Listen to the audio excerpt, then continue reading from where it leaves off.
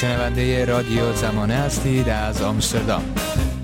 صحبت‌هایی که در ادامه خواهید شنید صحبت‌های یک فرد مطلع و نزدیک به خانواده مونا حیدری هست که او رو در ترکیه دیده و روایت خودش از چگونگی بازگرداندن این دختر 17 ساله و کشته شدنش توسط همسرش رو برای زمانه بازگو کرده. نگاه کنید این قضیه رو من معمولا الان هر وقت اینستاگرام رو باز میکنم یکی میگه خطاست، یکی میگه نه خطا نیست، یکی میگه به هر حال این قضیه بایستی واکاوی بشه. این ریشه در به قول معروف فرهنگ حاکم داره، فرهنگ حاکم سلطه. فرهنگ حاکم سلطه فرهنگ به قول معروف حالا سیاه و سفید، حق و باطله. یعنی چیزی به اسم خاکستری وجود نداره، چیزی به اسم نسبیت وجود نداره. در این حالت حالا شما اگه بخواید هر نظام استبدادی، نظام دیکتاتوری که بخواید در نظر بگیری یه خشونت نرمی و به کار میبره. این خشونت نرم چی هست؟ اون تلقین فرهنگ حاکم به مردمه که یک فرهنگ باشه و تقریبا سعی میکنه که اون افکار خودش رو به مردم از همون مدارس ابتدایی تزریق کنه. یعنی مدارس رو به جایگاهی برای تزریق افکار فاسد خودش استفاده میکنه. حالا اون نظام دیکتاتوری میخواد اسلامی باشه، میخواد سوسیالیستی باشه، میخواد هر نظام دیگه ای باشه. فرهنگ حاکم گفتن که فرهنگ سیاه و سفید، حق و باطل، حذف مخالفه و این همون فرهنگ قبیله‌ای هست، فرهنگ جامعه ابتدایی. مقصر اصلی این حوادث خود نظام حاکم، خود سلطه است. این نظر من. حذف مخالف، جامعه پدر سالاران، همه اینها بس یک سری ادله دیگه دست به دست هم میدن که مونا یا همون غزل حیدری رو پدرش به اجبار به پسر عموش در 15 سالگی ازدواج داده و بعد از این که ازش خواستگاری میکنم غزل قبول نمیکنه، میگه من پسر عمومه. این صحبت به گوش سجاد که پسر عموش باشه میرسه و در طول این مدت که یه بچه هم ازش داره میخواد انتقام بگیره. این صحبت خود غزله. میخواد انتقام بگیره که چرا جلوی مردم گفتی منو نمیخواد، تو با چه جرأتی این صحبتو کردی، تو میخواستی منو کوچیک کنی، منم انتقام این صحبتاتو میگیرم. حالا سجاد شوهرش بازاریه، پدر غزل همون مونا حیدری هم بازاریه، ماهی فروشه و اینا حتی موقعی که تو بازار کارشون به بحث و جدل کشیده میشه سجاد میاد و غزل رو میزنه. یعنی غزل 2 مرتبه، 3 مرتبه، 5 مرتبه، 10 مرتبه قهر میکنه و میره خونه پدریش.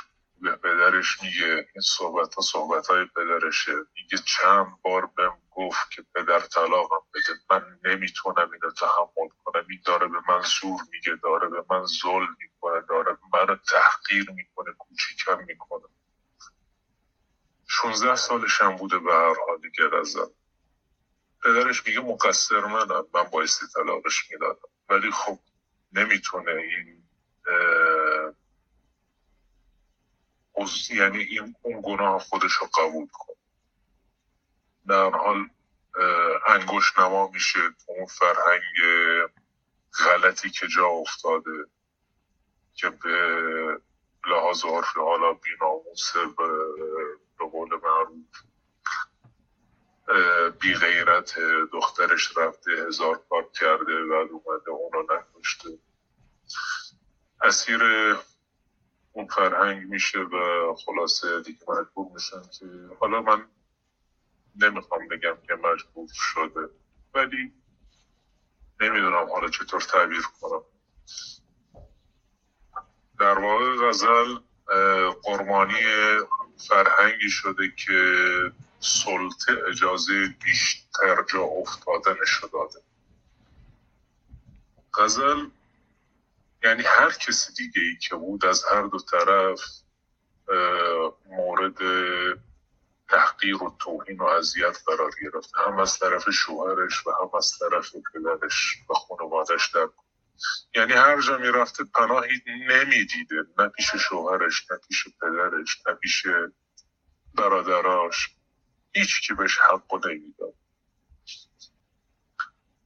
فرار میکنه به هر حالا بعضی هم میگم پول همراش داشته، ولی پدرش نه، میگه همون طلاهایی رو که پوشیده بود با همونا رفت، پولی ندزدیده، چون اصلا شوهرش بهش احترام نمیذاره که بخواد پیشش پول نگه داره یا پیشش پول بذاره. فرار میکنه میاد.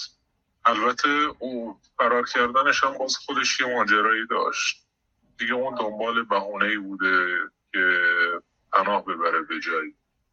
این اینستاگرام با یه مرد سوری که ساکن ترکیه هست، مرسین ترکیه هست، آشنا میشه و اونم حالا واقعا انسان نبوده، اونم به خاطر حالا مصلحت خودش دیده که طلا داره، میکشونتش، میره و اونو میارتش. بعد از این که طلاهاشو میبره بازم تقریبا همون رفتار شوهر سابقشو باش داشته و بازم میبینه که غزل اشتباه کرد.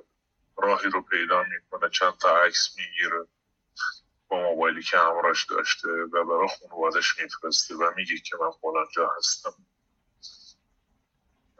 در این مدت اون مرد سوری حالا به طلاهای غزل اکتفا نمیکنه، با خانوادش تماس میگیره و میخواد که اخاذی کنه، پول ازشون میخواد. $5000 طلب کرده که من غزل رو آزاد کنم به عنوان گروگان. اونا هم حالا به هر حال زرنگی میکنن و یه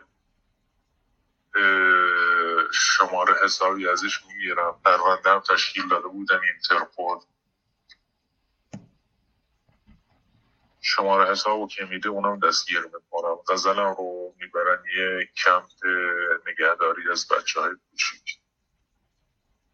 پدرش و عموش میان ترکیه و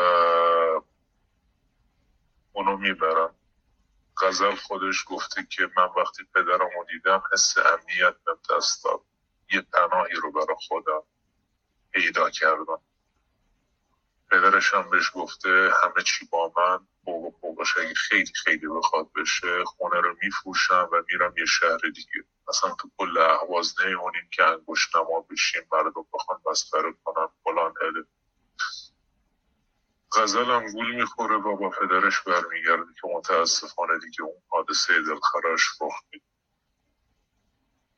ولی در کل غزل هیچ گناهی نداشته. در واقع هر کسی که بوده اون اوضاع شرایط دست به فرار میزد و کسی که بخواد غزل رو مقصر جلوه بده اون واقعا بی‌انصافی کرد، پناهی نداشته. این تقریبا حالا خلاصه داستان زندگی پرماجرای غزله که تقریبا از 15 سالگی تا 16 سالگی 17 سالگیش. میدونید غزل چه تاریخی وارد ترکیه شد؟ اون ظاهرا از کرمانشاه وارد کردستان عراق میشه و از کردستان عراق وارد ترکیه میشه. نه تاریخش متاسفانه نمیدونم، ولی تقریبا 6 ماه تو ترکیه مونده. من نگاه کنید بافت جامعه ما بافت قبیله‌ای هست و از این رابطه ما تقریبا حالا بافت چطور بگم در هم تنیده‌ای هست، همه با هم در ارتباطیم و از این طریق ما با هم دیگه یعنی همدیگه رو میشناسیم. حالا نمیدونم فهمیدید یا نه. میخواستم بیان، حالا دیگه تنها آشناشون من بودم. من موقعی که خواستم بیان گفتن یه دختر بچه کوچیکی داریم که روی بهزیستی ترکیه هست، اونجا مونده و البته تقصیر منم بود. من فکر کردم حالا پدر مادرش از اون از جمله چیز پناهجوهایی هستن که حالا رد شدن، گیر افتادن، اتفاقی براشون افتاده و دخترشون مونده. اون تصور ذهنی من موقعی که گفتن یه دختر بچه کوچیک اولوش حالا 8-9 سال 10 ساله بوده و همچین اتفاقی افتاد. گفتمشون که من در خدمتم، میتونم کمکتون کنم، بیایید. اومدم. خلاصه همون صبح، حالا روزشو من دقیقا نمیدونم، بایستی به تماساشون نگاه کنم. صبح زود که اومدن، من اومدم تحویلشون گرفتم و تقریبا 1-2 ساعت بعدش بردم سفارت ایران. کارا رو انجام دادم، هماهنگی لازم سفارت ایران با اون بخش مورد نظری که تو مرسین هست، حالا بهزیستی هست، کمپ بچه ها، نمیدونم یه همچین اسمی داره، برای هماهنگی ها صورت میگیره و 2 روز بعدش تقریبا این هماهنگی ها و پروتکل های به قول معروف مربوطه کامل میشه و حرکت میکنن سمت مرسین. میدونید چطور بگم، غزل یا همون مانا بچه است و خودش رو توی کشور غریبی دیده. موقعی که پدرش رو میبینه احساس امنیت میکنه. پدرش هم بغلش میکنه، بهش میگه که من پناهتم، کاری به هیچکی نداشته باش، ما میدیم و خونه رو میفروشن و تو اهواز کلا نمیمونیم. خلاصه با همین صحبت ها گولش میزنه. اونم بچه است دیگه، به هر حال وقتی پدرش رو میبینه احساس پناه، یعنی احساس امنیت میکنه، پناهشه. پدر برای دختر واقعا پناه. خلاصه اونم بهشون میگه که من میام، مشکلی ندارم، چون پدرم واقعا پدرم رو دیدم احساس امنیت کردم. من با پدرم میام، پدرم دوست دارم، پدرم به قول داده چون من باش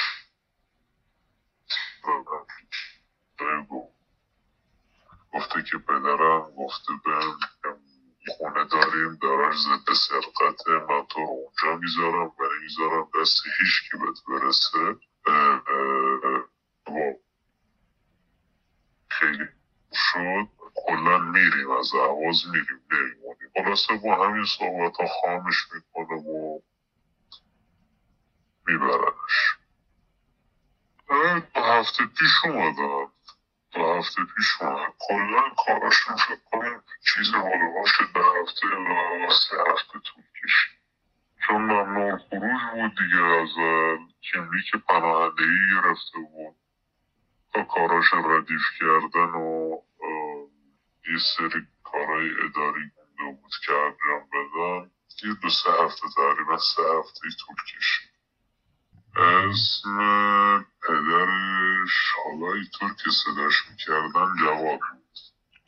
اسم عموش هم امین هست. امینه ولی شهرتش عطیه، بهش میگن عطیه، ابو علی، ولی شناسنامه‌ای امین صداش